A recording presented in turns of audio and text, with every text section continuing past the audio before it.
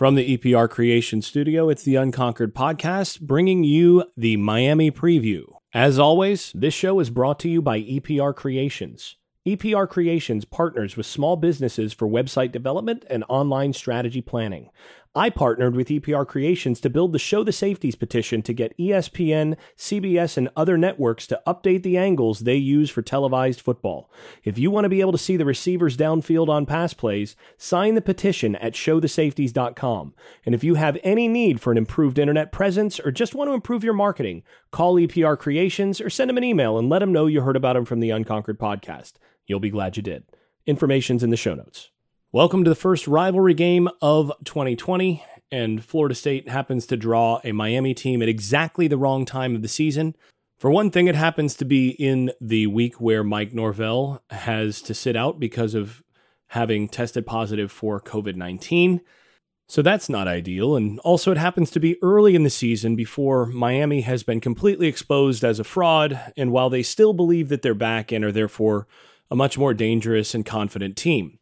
And then you combine that with Florida State being early in the season with a brand new coaching staff that has not really been able to install everything that they want, has not gotten their team to play to the standard that they want, still really working on transitioning and flipping the team and getting things to where they need to be without a spring.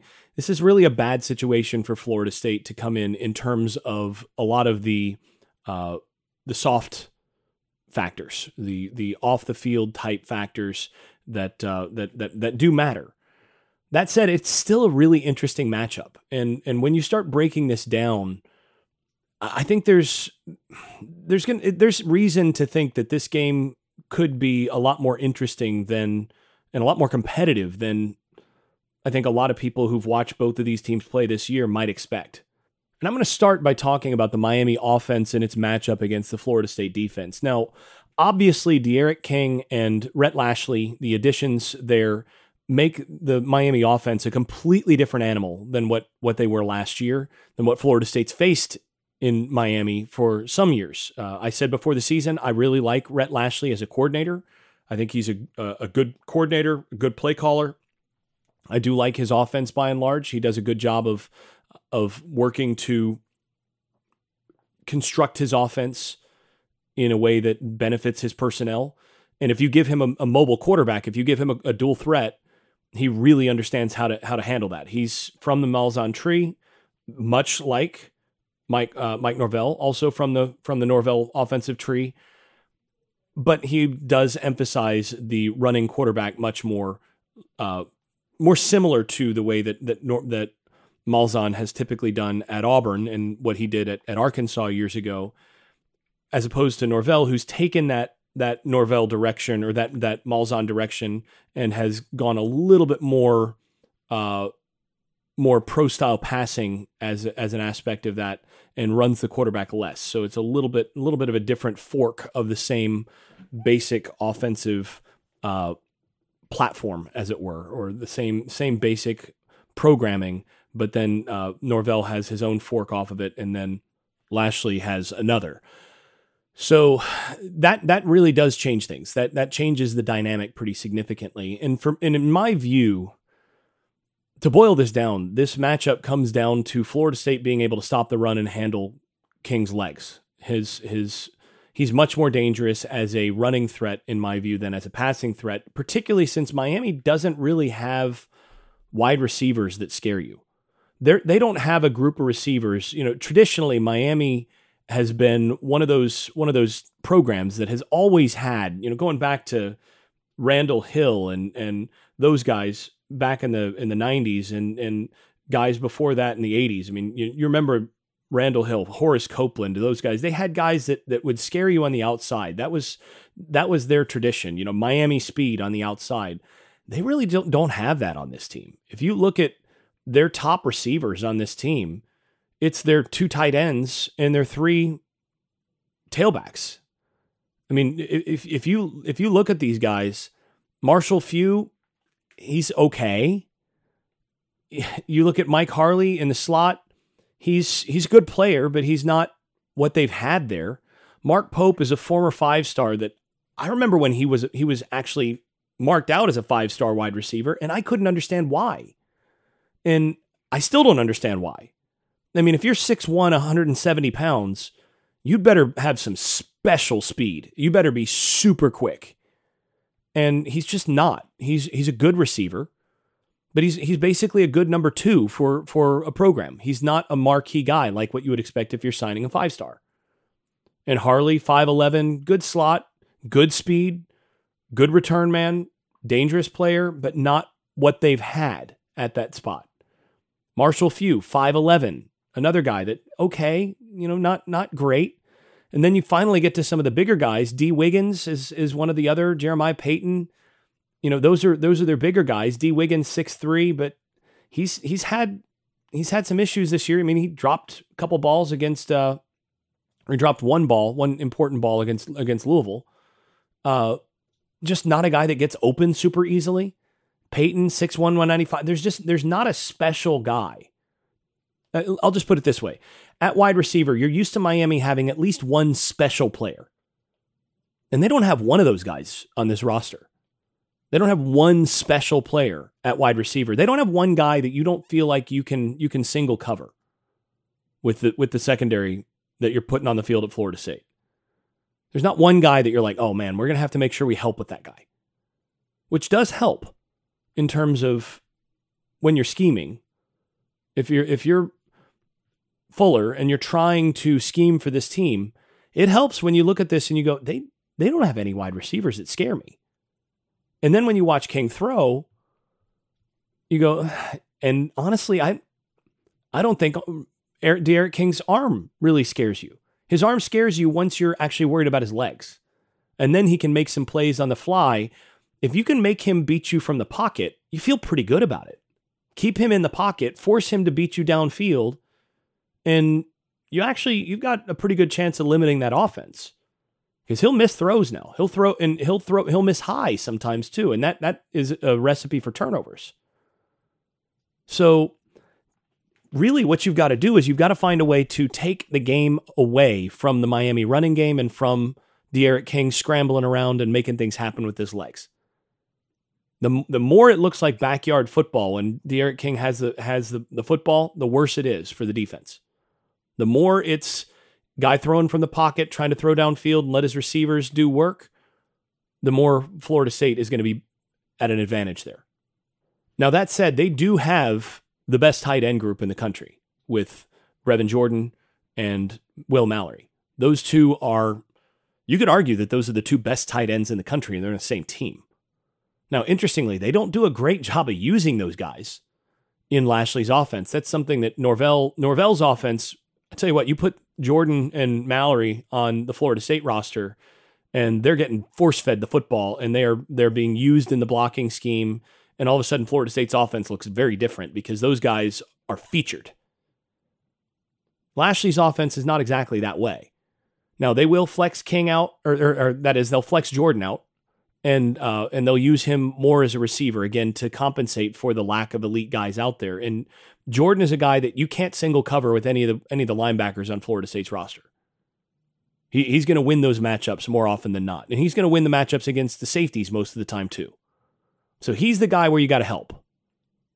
Mallory's a guy, he's pretty good, but it's more his versatility, his ability to block and to do some things downfield.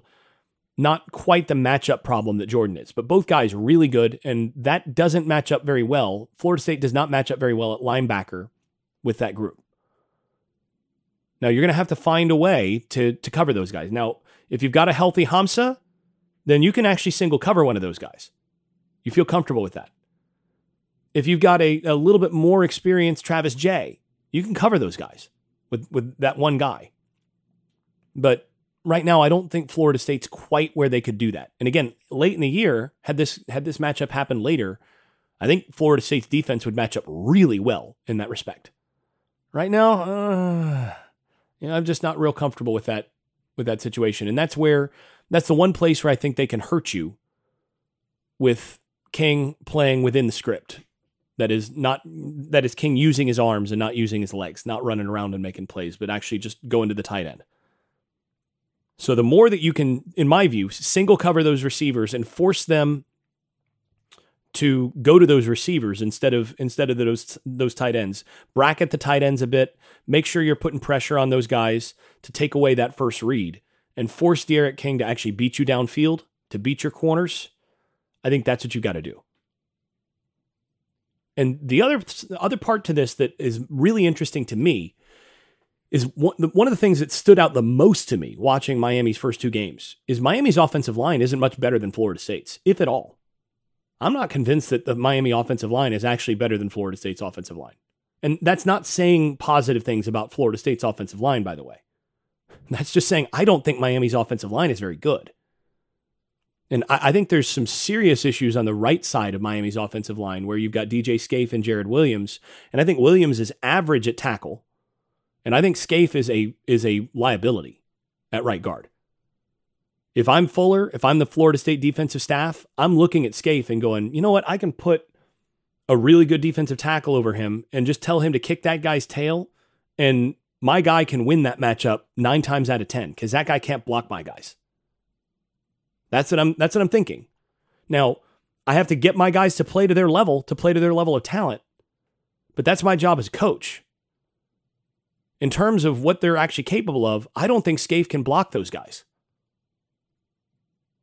And Williams, like I said, is average.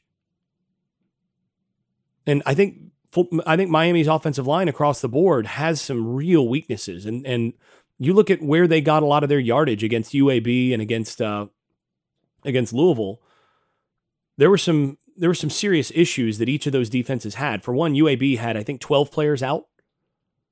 And they ultimately just got tired. They got worn down over the course of the game. And then if you look at what happened in Louisville, most of the yards Louisville gave up were on busts or on things where there was unsound scheme in a couple cases.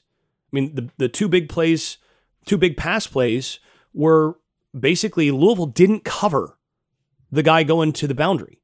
They just didn't they didn't match the formation correctly. And there was a guy that was just not covered. Well, if you do that, then yeah, Miami's going to score plenty of points. But if you can find a way to just play sound and make them have to beat you on the interior and actually have to run against a good front, which I'm not sure Florida State has, but that's another story. They've got the personnel to actually be a good front if they play to that. If you get good pad level, if they play to their talent level and play with the intensity that they should, they've got the potential to be that. They're going to have to show me that they're going to do it. But there's no reason to think that Miami's offensive line and running game should be able to just take it to Florida State's front. I just don't see it. I think their offensive line is a Florida State-esque offensive line. It's one of the worst in the ACC. Now, King makes it look a lot better because you look at UAB. UAB got a number of shots on him in the pocket, and he just escaped. I mean, he Houdini'd those guys. And that's where you get frustrated as a coordinator. That's the big danger for Florida State is they beat the offensive line, and then all of a sudden you get King running loose in the secondary, and that's exactly what you don't want. So you got to find ways of playing under control while you're winning those matchups up front. And again, the key here is to call this game to stop the run and force King to beat you from the pocket. If you're tearing back there, if you're doing a bunch of stuff where you've got guys flying into the backfield where King could potentially make a guy miss and then all of a sudden make you pay, that's the worst case scenario. You want to avoid the worst case scenario. You want to make sure that everything's under control and that you're bottling him up. That's really what you want. Jimbo used to talk about this when he was at Florida State, where he would say that you want to compress the pocket against those kinds of guys. You want to make them feel in tight space. You don't necessarily want to get those. You don't need to sack those guys. You just want to make them feel pressure and compressed and stay in your lanes and mush rush those guys. And I think that's a lot of what you want to do if you're Florida State here. Now, another thing that, by the way, stood out to me when I went through the film breakdowns is that I thought Fuller used too many stunts in game one. And one of those things, stunts can help you against a mobile passer at times because it's not clear where the hole's going to be, where the gap's going to be for a scramble. But other times it can open up those seams. And I think the bigger thing is that it takes away it can take away, if you do it all the time, it can take away the aggressiveness of just getting upfield and getting after your guy in the pass rush. And I think they need to do a little bit less stunting, a little bit less, a little bit fewer games up front than what they did in game one, and turn those guys loose in straight up rush lanes to just compress the pocket in straight lanes in this one, especially since when they did those twists and stunts and all that, they didn't do them all that well. I mean, you had guys just, if they'd done it correctly, they're getting to the quarterback, but instead they're tripping over their own feet, or they're, running an extra 2 or 3 yards to loop around when it should be a tight loop, other things like that. So either you've got to find a way to get those executed in a better fashion, or just go away from that a little bit and let your talent go up front and tell them to play it with a low pad level, high intensity, and just get it done. So when I'm looking at this matchup of Miami's offense against Florida State's defense, it boils down to one thing for me. Can Florida State shut down the run enough and eliminate those gaps in the running game for both the running backs and King on both design runs and otherwise? Can they limit the run enough to make Miami throw from the pocket behind the chains? If they can do that, I think they can really limit what Miami can do offensively. They're just not a team that is going to beat you a bunch throwing downfield to their receivers. Just not. Going to take a quick break and then look at the other side of the ball, Florida State's offense against Miami's defense. I want to pause for a moment and thank Luis Marquez from Keller Williams Realty in Jacksonville, Florida. Over 90% of home buyers search online first these days, so it's critical to make sure your listing stands out with great pictures and video. Luis is a trained photographer and videographer. Other realtors have hired him to come photograph their listings, and nobody will make your home look better for prospective home buyers, including smooth, professional walkthrough video. And if you're in the market to buy a home in the greater Jacksonville area, no one will outwork Luis. He was a manager at the Pickup Publix on Ocala and Tallahassee, so you know he works hard and understands customer service. He'll help you find the right house and make sure every step goes smoothly through closing. Information in the show notes. Let him know you heard about him from the Unconquered podcast. Now, obviously, the matchup of Florida State's offense against Miami's defense starts with the recognition that Florida State's offensive line and quarterback position do not put them at an advantage against a whole lot of defenses. And also the lack of playmaking from or lack of big playmakers from the running back position, and some weakness at the tight end position. You realize that Florida State has a lot of holes on offense, so that's gonna limit what you're really able to do all season. So first of all, you just recognize that, and then you look at the Miami defense, and you note that they have some marquee transfers that came in. They had Roche and Phillips, the two edge players. Their two edge players are both transfers, one from UCLA and the other from Temple, guys that are high-profile defensive ends that are being featured in that defense now. And those transfers make them a lot better, for sure. Fact, though, is that without Greg Rousseau on the field, they're not what they were on the defensive line. Rousseau is special. The two defensive ends that they have out there now, they're good, but they're nowhere near Rousseau. And quite honestly, I think Miami's defensive line is pretty average overall. They're okay at defensive tackle. Silvera is the most disruptive of them, but he's also gotten pushed around a little bit. And the rest are just okay. They don't have a ton of talent at defensive tackle. And inside, basically, you have a matchup of average versus average. I mean, against Florida State's offensive interior, when you've got Smith, Bavion Johnson, and Lucas against those defensive tackles, I think that's basically average on average. Now, the problem is that Roche and Phillips are pretty good on the edge, and that's where Florida State's weakest. That said, when I've watched Roche against the run, he's a threat against the pass. He's a very good pass rusher, and that's a real problem for Florida State. He's going to get some pressure on Blackman from the edge. There's no doubt about that at different points.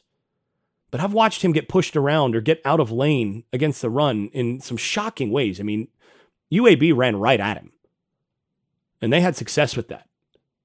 Phillips a little bit better overall in terms of against the run and a more well-rounded end, but not quite the freak as a pass rusher. But he'll give you some problems, and they'll give Florida State some problems on the edge. But overall, I think that matchup this is not a situation like last year where with Rousseau on the field, Florida State just couldn't block him. This is a matchup where there's going to be times where Florida State's going to have some issues, but by and large, it's going to be possible to block Miami's front for Florida State when the 5 starters are healthy, when the 5 starters are out there. So if they can stay healthy, if they can keep the 5 starters out there, the more they can keep the 5 starters out there, the more they're going to be able to block Miami's front. And that's going to give them a chance. And then you add to that I'm not real impressed by Bradley Jennings Jr. And I'm kind of sad to say that because, obviously I've known Senior for 20 years and really, I love that guy. But quite frankly, Junior is not the player that Senior was. Not at this point, at least. And I think you can run the ball on the interior against Miami's defense. I think there are plays to be made there. And then you add to that their secondary is good, but they're not Miami good. Well, maybe Miami the last 15 years good. I mean, Al Blades Jr. is a good corner, but he's not any better than the corners on Florida State's roster. And he's not going to be able to single cover Terry reliably. So you got to give him a little help. Their best secondary guy is probably Blades. The next best guy is Bubba Bolden. You could argue for him being their best guy, and he's really good, especially as a run defender and just a general disruptive playmaker there. But he's also been picked on in coverage, and that's a guy I would target if I'm Florida State. Go after Bolden. If you look at what he's given up on the year, the teams that have targeted him, that have gone after him in coverage, he's given up 8 catches on 8 throws for 9.5 yards per attempt and a touchdown. You can make a living doing that.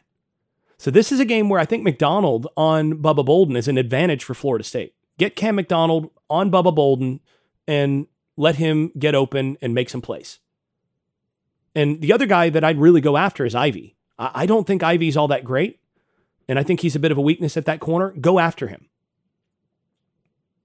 Make them help Blades a little bit against Terry, and then go after Ivy in single coverage. I think you can win that matchup. So, and you look at this, Florida State has players at the wide receiver position to change the scoreboard. They just haven't done it. They didn't do it in week 1. Can they get those guys to play to the level of their alleged talent? That's the question. And to me, this matchup on the offensive side, on Florida State's offensive side, boils down to, can Florida State handle those interior guys enough to generate some running game and then not have to protect the edges against being behind the chains? If they can do that, if they can stay ahead of schedule by running it reasonably well enough against that interior, this game gets really interesting really quick.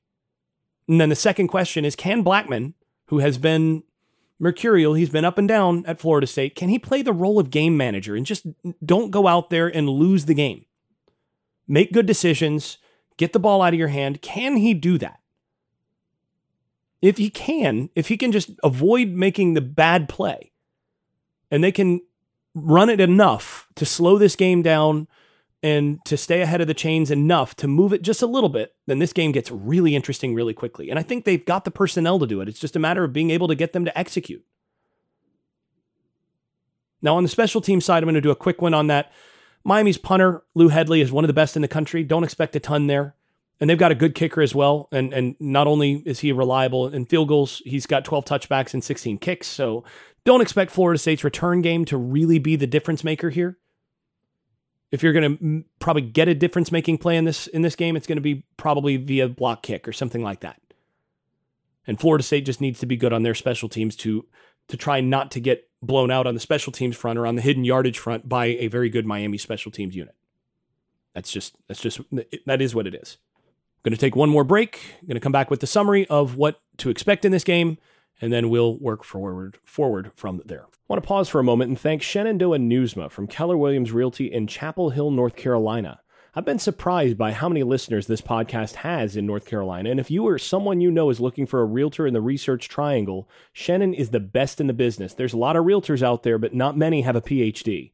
Shannon did her PhD at UNC and knows how to put that research training to work. My wife and I worked with her when we were looking for a house several years ago, and she sets the standard for having every bit of information possible to help her clients. She is relentless. She's also an ace negotiator as she understands both the economics and psychology of the buying and selling process. You'll want her on your side whether you're buying or selling your house. Her information's in the show notes. Tell her you heard about her from the Unconquered podcast. So in summary, this is a really interesting matchup. I think this matchup is more favorable to Florida State in terms of personnel and just where the strengths and weaknesses of these teams fall than what a lot of people might think having watched these teams coming in. I think Miami's defense is vulnerable on the interior, vulnerable in the running game, where Florida State's offensive line is more average.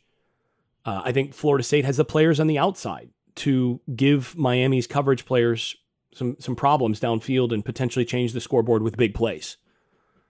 The problem is that I don't trust Florida State to do those things at this point.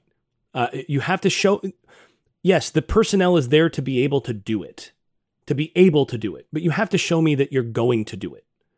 You have to actually execute. You have to actually do it. And Florida State hasn't done that stuff in so long that you wonder whether or not these players, despite the physical talent, really can do it at this point. And so, to me, this game comes down to two things. The quarterback position and stars playing like stars. And Miami has the edge at quarterback. King doesn't throw it any better than Blackman, in my view. But he does make plays when plays are there to be made, and his legs are a serious problem for any defense playing that offense. And quite frankly, I think Brevin Jordan and De'Aaron King are more likely to step up and play like stars than, say, Tamorrion Terry and Marvin Wilson at this stage. And Florida State needs those guys to play like stars if they're going to have a chance in this game. If they're going to win this game, they have to have those guys make more plays than the guys on the opposite side. I think this game's going to be closer than expected, though. I think Florida State ultimately can keep this game close, and I think that's part of the design. If you're Mike Norvell and you're the staff that's been putting this together, even though he's not going to be there for the game, you're going to try to slow this game down, limit the number of possessions a little bit, and try to avoid it becoming a shootout. Keep this game close, keep the score down a little bit, play to your defense, and see if you can actually win a close game. Florida State's not been good in close games, though, in recent years, and you've got to start to learn to win those games.